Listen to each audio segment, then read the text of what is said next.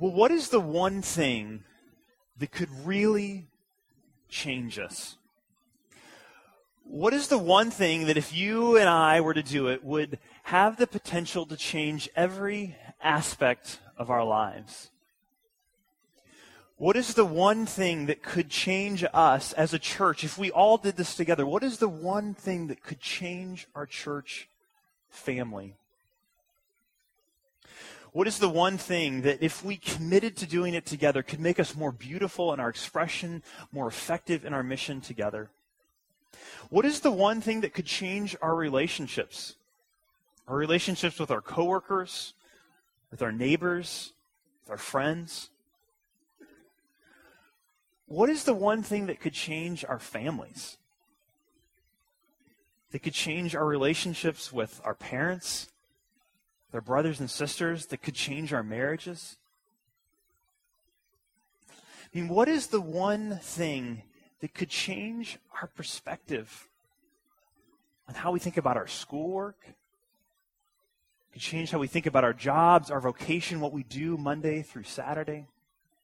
What is the one thing that could change the way we think about our suffering? About our sickness, about our unemployment, about our fear, our anxiety, our discontent?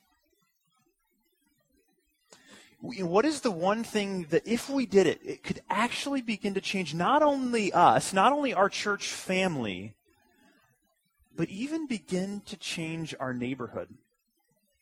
Begin to change maybe even our city? Well, here it is. Here's the one thing that could change us. It has the power, the potential to change us. And it's this. It's this right here. It's this. Did you miss it? Okay, let me show you again. The one thing that has the power to really change us, it's this right here. Open here. The one thing, our goal in this coming year as a church family, as a church community, is to do this. To open this book. To open here in order that this book, God's Word, might shape us. Open here not just to gain more information, not just to be smarter, not just to have God be happier with us somehow, but for this book to begin to change us. To open here not merely for information, but for transformation. To open here not only to know, but to be known. You see, the Bible is a book that, yes, that we read, but it's also a book that reads us. It's one text that has the ability to actually begin to transform us, to tell us a new story about who we are as people. So in 2013, we are going to do something as a church family that we have never done before. And to be honest, it's a little bit daunting. We are going to spend an entire year, all of 2013, opening this book together daily. Opening this book together daily. That's the goal. And this morning, as we consider that goal, that challenge before us, I want to just spend some time asking 3 questions. Why does the Bible matter so much? What should we do about it? And then how hard is this going to be? So why does this book matter so much? What should we do about it? And then how hard is this going to be? So why does the Bible matter so much? What's the big deal with the Bible? Why would we, or anyone else for that matter, spend a year or spend so much time studying this book? I mean, every Sunday when we gather together as a congregation for worship on Sunday mornings, we open this book, we read this book, we study this book, we learn this book together. Why? Because we believe that God, the Father, Son, and Holy Spirit, has spoken to us. Let me say that again.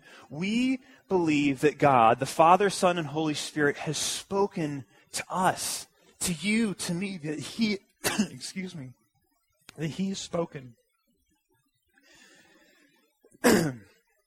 Now, if the Bible isn't God's word, if it isn't his speech, then it really matters relatively little, right? It might be considered a classic, but my life won't be any worse off for not having read it than if I didn't read War and Peace. Thank you, Dave. God is speaking, but I'm having a little trouble speaking this morning. Which is good. We want to hear from him. Ultimately, not from me.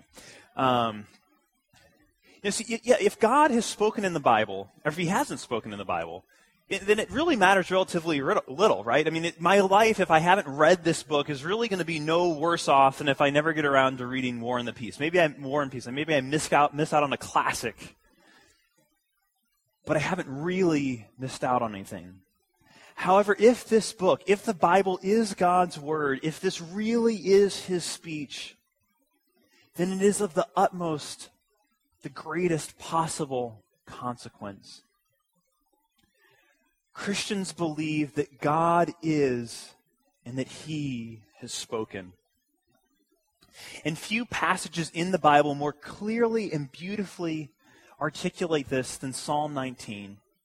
In fact, a professor of medieval and Renaissance literature at Oxford and Cambridge, some of you may know his name, C.S. Lewis, wrote about Psalm 19 that he said, I take this to be the greatest poem in all the Psalter, and among all the Psalms, this is the greatest one, and to be one of the greatest lyrics in all the world. And when we look at Psalm 19, we see two primary ways that God speaks. In the first half of the psalm, we see that God speaks through creation. And in the second half of the psalm, the part that we read earlier, we see that God speaks through his word, the Bible.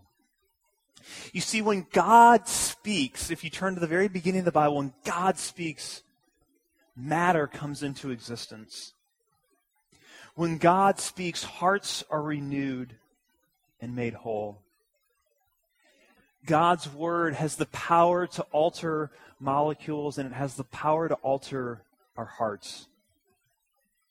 In the first part of Psalm 19, if you have a Bible with you, and there's some scattered throughout the pews as well, if you look at Psalm 19, the first part of it, you see that God is speaking all the time through the creation that he has made. That's the focus of verses 1 through 6. The passage says, day to day pours out speech, and night to night reveals God. Reveals knowledge. God is speaking through his creation. However, in verses 7 through 13, the psalmist celebrates God speaking in his laws, his commandments, his testimony, his precepts, his rules, all of these. This is poetry. Remember, the psalms are poetry. These are all poetic ways of expressing God's word, ways of speaking about the Bible. And in these verses of Psalm 19, we see the source of Scripture, the character of Scripture, the power of Scripture, and the delight of Scripture. And so I just want to spend some time together as a congregation meditating on this part of Psalm 19 and looking at these things. We see in these verses the source of Scripture. The source of Scripture is God himself, Yahweh. Yahweh is God's personal name. And when you look through the psalm, if you have a printed copy of God's word in front of you, you'll notice that there's lots of times the word Lord, kind of all in small caps. Whenever you see the word Lord in small caps or all caps in your Bible, that's the way the translators are translating God's personal name, Yahweh. This is the name that he has revealed. And so when you see those all caps, those word Lord, all caps, or small caps, you will know that they're translating God's personal name there. And that occurs 6 times in the section of Scripture. Yahweh God, he is the source of Scripture. And we see this in the New Testament also. Paul, the Apostle Paul, is writing to a young pastor that he's mentoring. Timothy is pastoring this church in the city of Ephesus, a major metropolitan area in what is now modern-day Turkey. And he's facing some challenges in the church. And Paul, as he writes to Timothy to encourage him, he says, Timothy, hold fast to what I have taught you. And then he says, remember, Timothy, the power and the source of Scripture. And this is what Paul writes. I just want you to hear this. Paul writes, all Scripture is breathed out by God and profitable for teaching, for reproof, for correction, and for training in righteousness, that the man of God may be competent, or the person of God, that everyone may be competent, equipped for every good work. You see, when God breathes, Scripture is the result. The source of Scripture is the very breath of God. We also in Psalm 19 see the character of Scripture. What is God's Word like? How would you describe it? What are its characteristics? Well, the psalmist gives us 6 of them here, beginning in verse 7. First, he says that the Word of God is perfect. And the word translated perfect here is the Hebrew word tome. So if any of you have been going through razors, you're familiar with this word. It translates the Hebrew word tome, which means whole, complete, without blemish. I love how Eugene Peterson, in his paraphrase, brings this verse across. He writes, "The revelation of God is whole, and it pulls our lives together." Perfect translation of this verse. The Word of God is whole, and it pulls our lives together. So God's Word is perfect. It's tome. We see that in verse 7. And what we're going to see down later on in verse 13 is that God's Word that is tome, that is whole, actually is what makes us whole. So first we see that God's Word is perfect. Then we see that God's Word is sure. It's reliable. And the idea here is that it can be trusted. It's trustworthy. And this word is used over and over again throughout the Old Testament actually to describe God himself. That God is sure. He's reliable. He's trustworthy. You see, God's Word is an expression of himself. He breathes it out. It is as trustworthy as he himself is. And that's why in our statement of faith as a church, we can proclaim with joy and confidence. I love this. At the end of our statement of faith about the Bible, it says the Bible is to be believed in all that it teaches, obeyed in all that it requires, and trusted in all that it promises. So God's Word is perfect, it's sure. If you look in verse 8, we see that God's Word is right. It shows us what true justice is. The idea of the Hebrew word here is upright or just. And again, this word is used many times throughout the Old Testament to describe God himself. If you look into Deuteronomy, where God is kind of revealing himself, speaking about himself, he describes himself with this language. Yahweh's work is perfect, for all of his ways are justice. A God of faithfulness and without iniquity, just and upright is he. Because God himself is just, his word is also just, and it points us to the pathway of justice, to true human flourishing. If we want to know how do we relate to the poor and to the oppressed, how do we relate to the widow and to the orphan, how do we relate to one another with justice, how do we relate rightly to God? He says, my word is the source. It's right. It's just. So next we see in verse 8 that God's word is pure.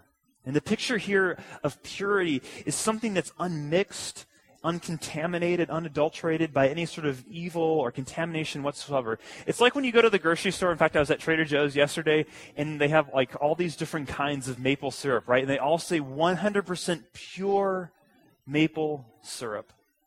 And if you ever pick up one of those bottles of maple syrup off the shelf and you look at the ingredient list on the back, it's just one thing. It's maple syrup.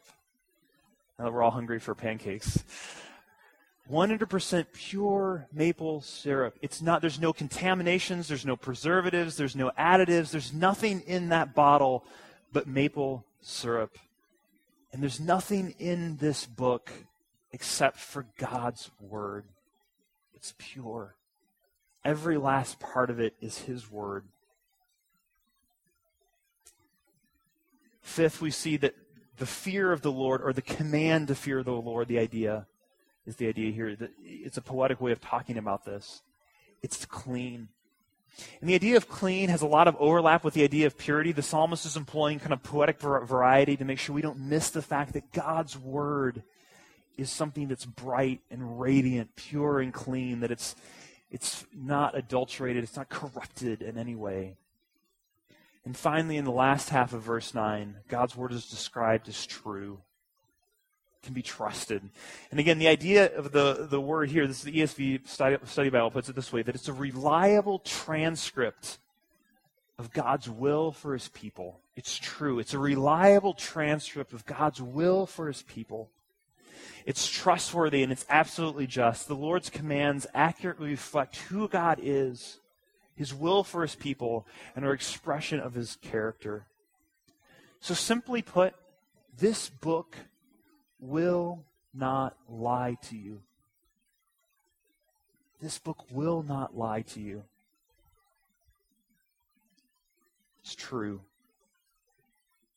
Now, if you're here this morning exploring Christianity, you might find these claims about the Bible to be a little hard to take. Honestly, if you've been a part of the church for a long time, you may wrestle with, can I really say this about this book?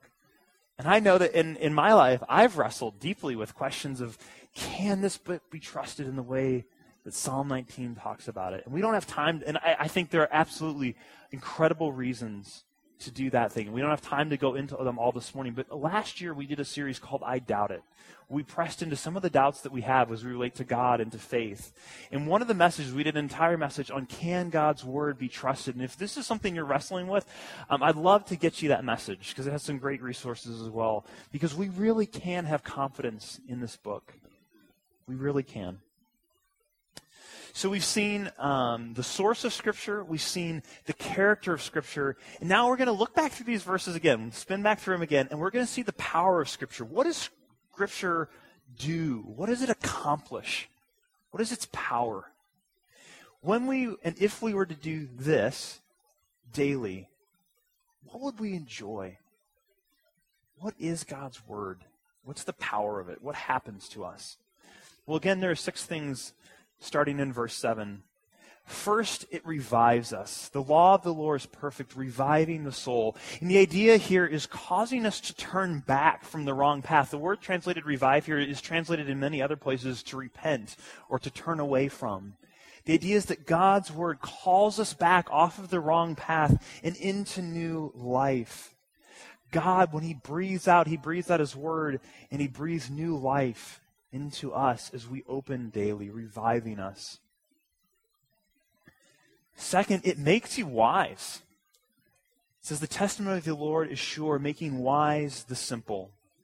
Now, in the wisdom literature of the Bible, there are different types of literature in the Bible, and wisdom literature is one of those types. The book of Psalms, Proverbs, these are books which are called the wisdom literature books. And in those kinds of books, there's 3 characters that you see over and over and over again. You see the wise, you see the fool, and you see the simple.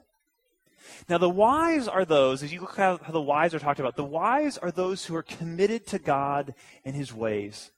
They trust him, and they're committed to seeking out who he is and obeying him. The fool is this other category that's 180 degrees the opposite. The fool is the one who has rejected God and his ways. But the simple are in between. They haven't yet committed one way or the other. And they're often, if you look at all the places where this language of the simple is used throughout the wisdom literature, these people, they're often getting confused and being led astray.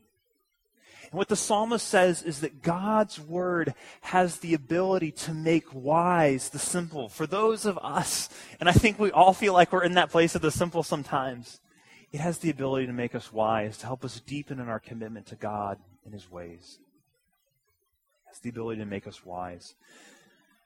Third, it brings us joy. Look at that. The precepts of the Lord are right, rejoicing the heart. Because God's word shows us what is right, remember this is the idea of justice. Because God's word shows us how to live justly in our world, it brings joy not only to us but to our city. That when God speaks, when his people obey his word, that the city is rejoiced, the church is rejoiced, that joy is the result. One scholar points out that joy and guidance fill the soul of the one who meditates on and follows God's command. Fourth, it enlightens us. The rules of the Lord are true, or the fear of the Lord is clean, enduring forever. The commandment of the Lord is pure, and it enlightens the eyes.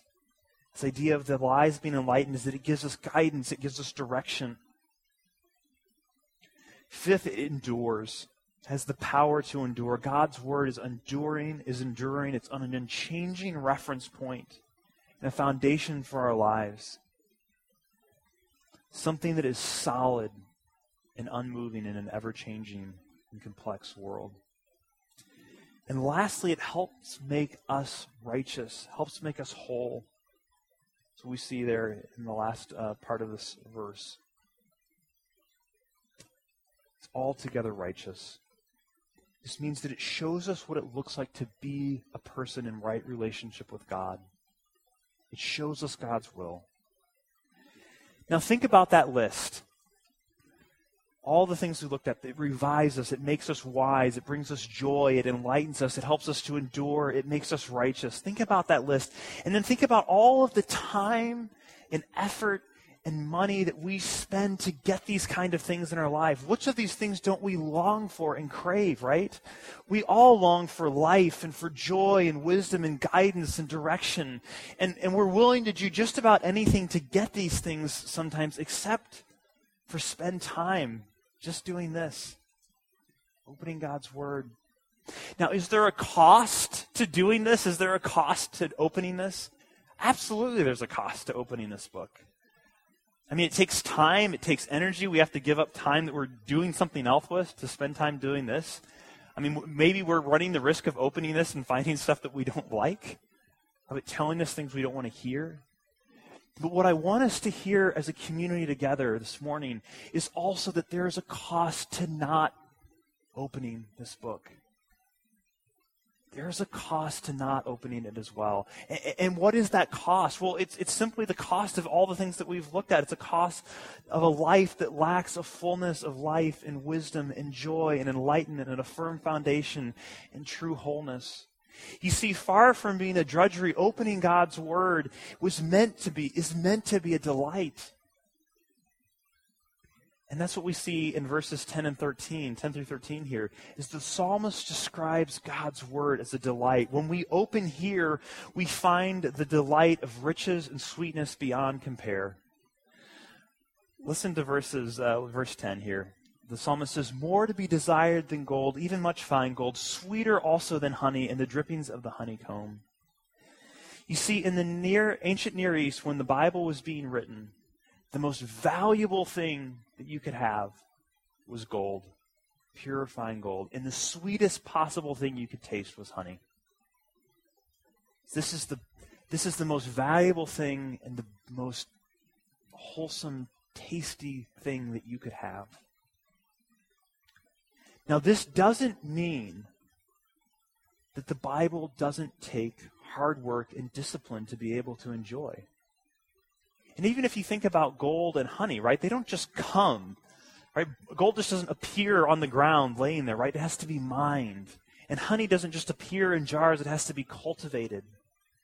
But the point is that the value of gold, the value of honey, it so far outweighs any effort that you have to put in to attain it that it's just inconsequential. That the value of the gold, the value of the honey are worth far more than the effort it takes to produce it. And the same is true with God's Word. To really enjoy this book, does it take hard work? Does it take discipline? Absolutely. But it is so worth it. So the Scriptures must be mined and our hearts must be cultivated, but the point is that the results, the reward, far outweighs any sacrifice or discomfort. The Scriptures warn us, they keep us from going aground on the unseen rocks of spiritual reality, and there's great opportunity for reward. And finally, in verse 13, the very end of it, we see that the Scriptures, if they are treasured like gold, if they're enjoyed like honey, they lead us to a whole life. The end of verse 13, the psalmist says, "Then I shall be blameless and innocent of great transgression." That word translated blameless there, it's the exact same word that's translated perfect up above. The law of the Lord is perfect. Then I shall be blameless. It's the exact same word. It's this word tome. The idea of wholeness. God's Word is whole and complete. And when we feast on it, when we enjoy it, when we engage in it, it makes us whole and complete as well. So in Psalm 19, we've seen the source, the character, the power, and the delight of Scriptures. When we open here, we don't just open a book. We actually begin to open ourselves up to an entirely new way of being, to an entirely new reality. It was the great missionary and theologian Leslie Newbigin who said, "As I take time to immerse myself in the story of the Bible, my vision is cleared, and I see things in another way. As I take time to immerse myself in the story the Bible tells, my vision is cleared, and I see things in another way. So if all of this is true of God's Word, if this is why it matters so much, then what are we supposed to do about this? Well, today, we have incredible access to God's Word. Unlike anyone else in any period of time in history, we have incredible access to this book. I mean, think about it. In the last 1,400 years, for the first 1,400 years that the Bible was in existence, no one had a copy of this book because there wasn't printing presses. Books and manuscripts were incredibly costly to produce. And so for the first 1,400 years of the church, maybe you were lucky if you had a Bible or a copy of the Scriptures in your city, in your town, much less in your home. But then with the advent of the printing press, now all of a sudden books become cheaper to produce. And the possibility of individuals owning copies of God's Word becomes a reality. But even then, most people couldn't read, right? And so even at that point, people still couldn't really enjoy God's Word the way that we can. But through the 17, 18, 1900s, especially in Europe and the United States, as educational systems became more accessible and more people learned to read and literacy rose, now so many more people have the ability not only to have a copy of this book, but to read it. In fact, if you were to go to talk to Stan Archie at our sister church, Christian Fellowship Baptist, he would say one of the primary reasons that their church in the urban core is so focused on literacy is he said, how can my people read and understand God's Word if they can't read? How are we going to have faithful followers and leaders in the church if they can't read? It helps us in massive ways in our entire life to be literate people. But Stan sees the result of families and children who can't read well in their spiritual lives because they can't access God's Word on their own. So when we think about the state our school system is in the Kansas City, Missouri School District, it's not just an issue of someone getting a job someday if they can't read well. It's a matter of can they enjoy God's Word. Today, not only do we have the Bible available in print and electronically, we also have many good, reliable translations. We're so blessed. And we have the ESV, the NIV, the NASB, the NLT, the NET, the RSV, the NRSV, and many more. And that's a great gift. These are all good, faithful translations of Scripture. What an incredible gift that we have. So the first thing we need to do about God's Word is just get a copy of it. If you don't have a Bible, there are Bibles spread all throughout these pews, and grab one and take one home with you. The greatest gift that we could give you as a church is a copy of God's Word. So if you don't have a Bible and you want one, take one with you today. It's yours. Or download a Bible app if you have a smartphone. A YouVersion is the one that I think is probably one of the best. If you don't have YouVersion, it's free. It's easy to use. It's got lots of translations. Just download it onto your phone. You can have it with you all the time. So the first thing we do to God's Word is get a copy of it. Get it. And then, once we have it, then we need to read it and to study it. We need to open here daily. And from the very beginning of Christ's community, the Bible has been central to all that we do as a church. As Claire mentioned earlier, we have multiple values, 5 values as a church, and the Bible is at the center of that. We value the cross, the yoke, the Bible, the church, and the city. And it's also central to our statement of faith of who we are as a church. I just want to read this to you. Our statement of faith as a church, this is what we think about the Bible. We believe that God has spoken in the Scriptures, both Old and New Testaments, through the words of human authors. As the verbally inspired Word of God, the Bible is without error in the original writings, the complete revelation of His will for salvation, and the ultimate authority by which every realm of human knowledge and endeavor should be judged. And this is the part I love. Therefore, it is to be believed in all that it teaches, obeyed in all that it requires, and trusted in all that it promises. Because we as a church value the Bible, value God so much, we are calling us together as a community on a year-long journey, which we're calling Open Here. 1 year, 1 story. That's going to be our series that guides us going forward. Open Here is a sermon series, and it will shape every message that we do in 2013. But the sermons aren't really the focus. And they're certainly not the goal. The goal of Open Here is this: to do this every single day. The goal is to get as many of us here at the Brookside campus, at our downtown campus, at our Leawood campus, at our Olathe campus, doing this daily, opening God's Word. And we get to do this together. Everything else, including the sermons that we're going to do and all this, they are tools to help us do this, to open this book. Okay, so we've looked at why the Bible matters so much. We've looked at what we're supposed to do about it. But the real question is, okay, Bill, how hard is this going to be? How are we actually going to do this together? I mean, sure, it sounds good to get all excited and get fired up on Sunday about how great the Bible is, but how are we really going to do this? How hard is this really going to be? And I can imagine some of you thinking, Bill, I am excited about this, but I know my life. I've tried this kind of thing before, and it never works out.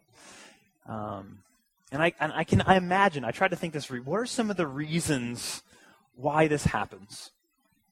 Let's just think about this. Why might this not work? Why might this be difficult? Well, first of all, maybe you're here this morning and you're not even sure you believe this stuff. I mean, maybe you're here because the girl you're dating's like, I like going to this church, will you just come with me? And you're just here to humor her. Or maybe you're here this morning and you're just beginning to explore Christianity, but you're certainly not ready to commit to reading the Bible daily. I mean, that's kind of a little bit extreme.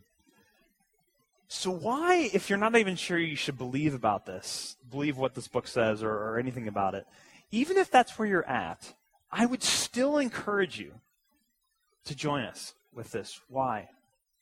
Because understanding the storyline, the plot, the themes, the characters of the Bible will help you in many, many ways to understand our modern Western culture. If you understand the stories and the themes of the Bible, you have a better understanding of a culture. A Pulitzer Prize-winning author, Marilyn Robinson, she wrote the novel Gilead. It's a phenomenal book. It won the Pulitzer Prize a number of years ago, if you haven't read it. She wrote an article about this time last year in the New York Times about the Bible. It's called the Book of Books, What the Bible Owes to Literature. And this is how she started the article, and I think this is profound. She says, this is a Pulitzer Prize-winning author, and I'm not sure what her faith commitments are. I'm not even sure if she's necessarily a follower of Christ, but this is what she writes. She says, the Bible is a model for and subject of more art and thought than those of us who live within its influence, consciously or unconsciously, will ever know. Let me read that again. She says, the Bible is the model for and the subject of more art and thought than those of us who live within its influence will consciously or unconsciously ever know. So even if you aren't a Christian, even if you don't believe that this book is true, if you really want to understand the world in which we live, if you want to understand art, if you want to understand culture, understanding the themes, the stories, the characters in this book will help you. And who knows, if you happen to take this book seriously, what might happen. Okay, so others of you might be thinking, okay, I'm interested in doing this, but I stink at New Year's resolutions. You know, I've tried doing this before, but I always just end up failing, and I feel guilty. And I've tried this kind of thing in the past, but I've always hit the wall, a.k.a. Leviticus, right? If anyone's tried to read through the Bible, it's like everything's going well, and then you get to Leviticus, and it's just like, man, I just can't go any further. But this isn't just another New Year's resolution. We're going to set reasonable, attainable goals together. We're going to do this in community. There'll be plenty of helps and reminders. And what's probably, like I said, most important is that you're going to have a community around you supporting you and encourage you in this. We're on this journey together. And not just in a general way. And one of the things I'm excited to announce this morning as well is that beginning in 2013, we're going to launch community groups. And so you're going to have the opportunity to join with a group of people. And community groups will last much longer than this series will last. But when we launch those community groups in the first part of 2013, one of the primary focuses is going to be discussing and engaging with Open Here together, with the text of scriptures we're going to be reading together.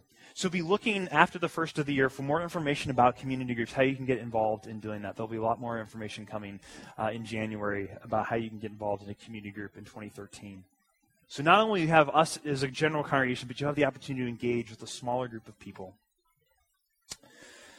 Okay, so got that one covered. But maybe you would say, okay, Bill, but I'd rather you just feed me. I mean, isn't that what they pay you for? Don't they pay you to teach the Bible so I don't have to go through all this work of studying it myself? Well, ultimately, my role in our community isn't just to feed you on Sunday mornings, but to help you grow in your ability to feed yourself. I mean, you are responsible for your spiritual growth and maturity, not us as a staff. Ultimately, you're responsible for that.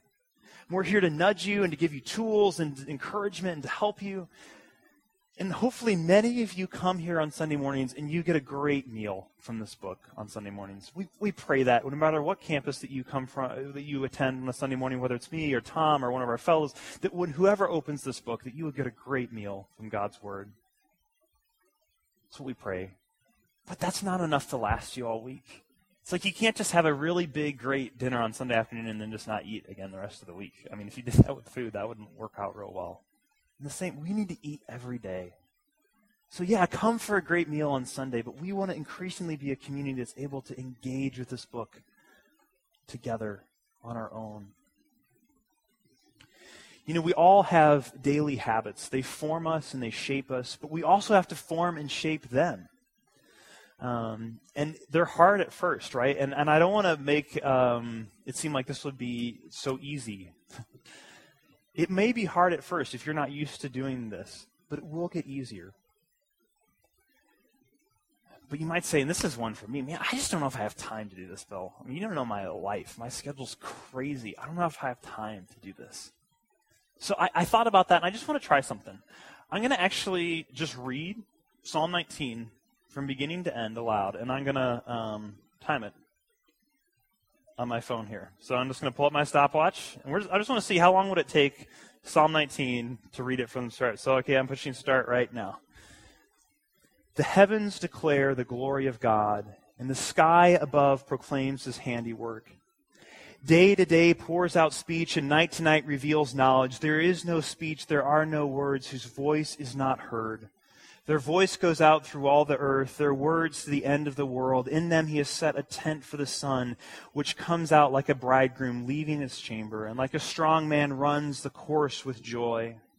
Its rising is from the end of the heavens, and its circuit to the end of them, and there is nothing that is hidden from its heat. The law of the Lord is perfect, reviving the soul. The testimony of the Lord is sure, making wise the simple.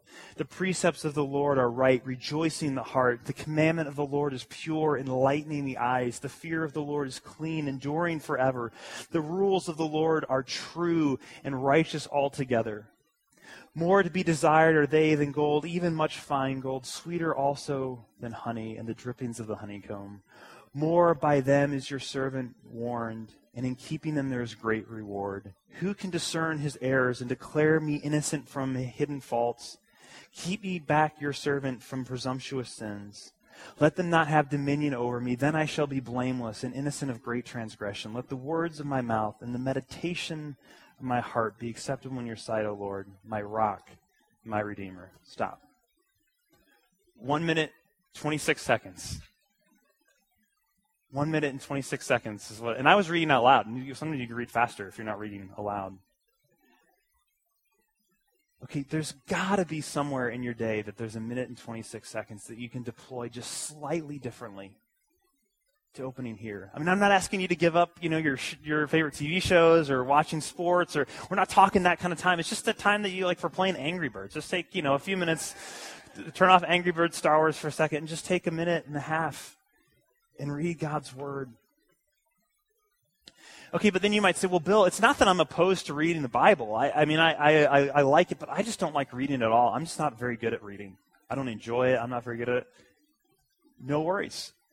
Part of Open Here is we're going to have recordings of the Bible that you can listen to every one of the chapters that we're going to engage together. You can listen online. If you have the YouVersion app on your phone, it has multiple audio Bibles, so you can listen while you're working out, while you're driving to work, taking the kids to school. So even if you don't like to read, you can listen to God's Word. But then maybe you say, well, and this is where I'm at so many times. I don't know where to start. I mean, the Bible, it just seems so big, and I don't know where to begin. And this is where the reading plans come in. We're going to have reading plans that will guide us together as we read this book. We're going to have 2 different plans. We're going to have the whole Bible plan, which walks us through every chapter of the Bible. So if you want to read the entire scriptures in 2013, we'll have a plan, about 4 chapters a day. You can read it from Genesis to the maps, as Tom says, from the very beginning to the end. But we're also going to have the whole story plan. And in this plan, you read just 1 chapter a day. So literally, we're talking 2 to 5 minutes. You can do this. 1 chapter per day. And so you read 365 chapters of the Bible in the year. And the Bible has a total of 1,189 chapters. So we actually would read about a third of the whole of the Scriptures. And what we've done in the whole story plan is we've done our best to identify what are the key chapters of Scripture that really tell the whole story of it, the most interesting and important parts. And that's the one we're really going to encourage all of us to engage with. So especially if this is something new, pick up the whole story plan. It's 1 chapter a day. It'll help you understand the whole story of the Bible. And if you're worried that you might forget, we're going to have lots of ways of getting that plan to you, where it's going to be posted on blogs, you can get it in your email, you can subscribe through an RSS feed. Some of you might not even know what an RSS feed is, but if you do, you can get it through that. It's going to be in the welcome folder each week. There's going to be a PDF copy you can download. There'll be printed copies you can download. So there'll be lots of ways. You're not going to be able to forget. We're not going to let you forget. There's going to be lots of ways that you can access the plans. Okay, so now it's like, Bill, okay, I get it, but here's the deal. Whenever I read God's Word, I feel like I don't understand it. It's hard to understand. And it is. There's parts of it that are really hard to understand. So we're going to help you out there too. First of all, there will be the sermon. So every sermon in 2013 will focus on either a chapter that you've read or that you're about to read if you're following the whole story plan. So this is going to be really cool. You have the kind of chance to work ahead. If you're following the whole story plan, every morning, whoever gets up at any of our campuses to preach, they will preach on something that you either just read or that you're going to read in the next week. Second, we're going to produce weekly videos. They're going to be about 2 to 3 minutes long, and they're going to be called Look Ahead. And the videos that we'll have a teacher or part of our teaching team will give an overview of the 7 chapters in the whole story plan that you're going to read that week and point out these are the things that you're going to encounter. These are some good historical background you'll need to know. And third, there are going to be lots of additional resources that we can and recommend at Help Street. In fact, we have a table in the back. It's right behind on this side, and there's the sign, and there's a list, and these are a bunch of, this is on the web as well, but a bunch of different resources that we would recommend. There's nothing for sale back there, but you can just kind of page through and see which of these might I want to order. There's study Bibles and guides, things for families, things for students, things for children that will help you understand what you read. Plus, there'll be regular blogs, places where you ask questions, conversation starters will help. So we're going to do everything that we can, not only to read this book, but to understand it together. Now, you might say, you know, I'm okay with doing this, but I don't know if my kids are really ready for this. I'm not sure if we can do this as a family. Well, we're also going to have resources for families, including a weekly activity guide. So if you want to engage and do this together with your whole family, we'll have lots of things. Now, I know some of you, and I know this about you because I can be this way. There's some of you out there right now, and you're sitting there thinking, you know what, Bill, I'm not going to do this because you want me to do it. Because everybody else is doing it. I don't do what everybody else does. If you're making this big plea for us to do this together, I'm not going to do it. I don't do what everybody else does. I'm a free spirit. I do my own thing, and I'm certainly not going to do this with you, mostly just because you've told me to and because you're calling us to do it. Now, I know that because I can be skeptical. When a speaker is calling me to do something, I'm usually the first one to be a little skeptical, like, I'm not sure if I'm going to do this. I don't know if I really buy this. But there are times when the peer pressure, positive peer pressure, is a good thing. Don't let your free-spiritedness, your individuality, you've got to do it yourself, let you miss out on being a part of this together as a community this year. Don't let yourself miss out. Another objection. I just don't get anything out of it. You ever feel that way? I just read God's Word. I've tried this. I just don't get anything out of it. You know, we all have the desire for instant results. But this will be hard at first. I don't want us to miss that. This habit will be hard to form at first. But study after study shows that regular Bible reading is the one thing that most consistently helps people grow spiritually. Willow Creek, a large church in Chicago, they did a while back, they did a big national study. They studied a bunch of churches, including Christ Community. We were part of the study that they did. And they asked all these questions about what helped people move from kind of one stage of their faith development to the next stage. And when they got stuck, what helped them get unstuck. And they looked at all these different factors, teaching and classes and service and community and Bible, all these different things. And this is what they concluded. And I think this is so profound. I just want to read you the conclusion of this study. They said the Bible is the most powerful catalyst of spiritual growth. The Bible's power to advance spiritual growth is unrivaled by anything else we have discovered. Reflection on Scripture is by far the most influential spiritual practice and is the only factor out of the more than 50 that we assess that appears on the top 5 list of catalysts for each of the 3 spiritual movements. They kind of have these 3 categories that people were in, and it was the one thing that helped people move along in these categories. That's why we conclude that it is most predictive of spiritual growth. If you want to grow spiritually, even when you don't feel like you're getting something out of it, reading this book is the best way. It is the best way to grow spiritually, even when you don't feel like you're getting anything out of it. It's changing you perhaps in ways you don't even realize or know. So are there any other objections that I missed still floating around in your brains? I mean, we all love excuses, right? We all love to find the holes. I'm that way, I know. I mean, I tried to come up with 10 or 12 of them here. I'm sure there are others out there. So what do we do now?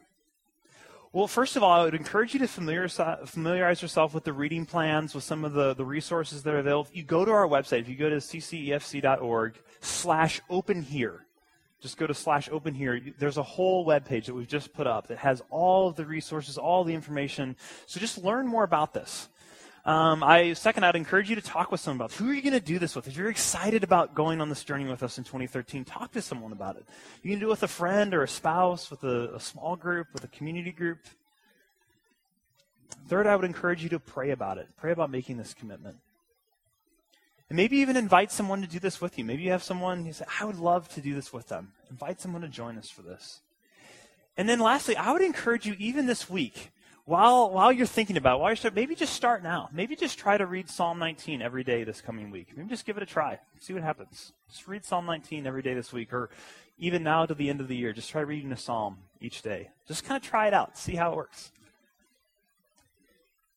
Well, as we close, I just want to say one final thing. Bill, you may be thinking, this all sounds great, but really daily? I mean, the only things that I do daily are the things that keep me alive. Exactly. Jesus, when he was in the wilderness, after 40 days of fasting, Satan came to him and he tempted him to turn stones into loaves of bread. And how did he respond? Jesus responded by quoting the scriptures, and he said, "Man does not live by bread alone, but by every word that proceeds out of the mouth of God." It is in this book that we meet our Savior, the living Word. The written Word points us to the living Word. Open Here is not about guilt. It's not about a regimen of moralism or legalism. It's about joy. It's about delight. It is about meeting our Savior in the pages of his book. When I was a junior in high school, it was the first time in my life where I really started reading this book in earnest. And it changed my life. In ways that I will probably never know, it has transformed and changed me. And it has unquestionably been the times in my life when I've been opening this book daily that I have grown the most, that I have seen God most clearly. And I admit to you this morning that even as your pastor, I don't open this book always daily. I open it regularly, but I don't always open it daily. I'm there with you. I understand the difficulty of it. Days get busy. But if God has spoken, if what Jesus has modeled to us is opening this book, living on this book, then I want to open it daily. Martin Luther, and we'll close with this. Martin Luther said, "The Bible is the manger in which Christ is laid." And as we look toward Advent, as we look toward Christmas and the new year, let's commit together to begin looking into that manger daily to behold Christ. Who's with me? Let's pray. Father in heaven, we are so thankful that you have spoken, that you've given us your word. And as we consider the possibility of undertaking this together, to read your word, to open it daily, to open here daily, I pray that you would protect us from the evil one who would want to turn that into something that is either a source of guilt or a source of pride.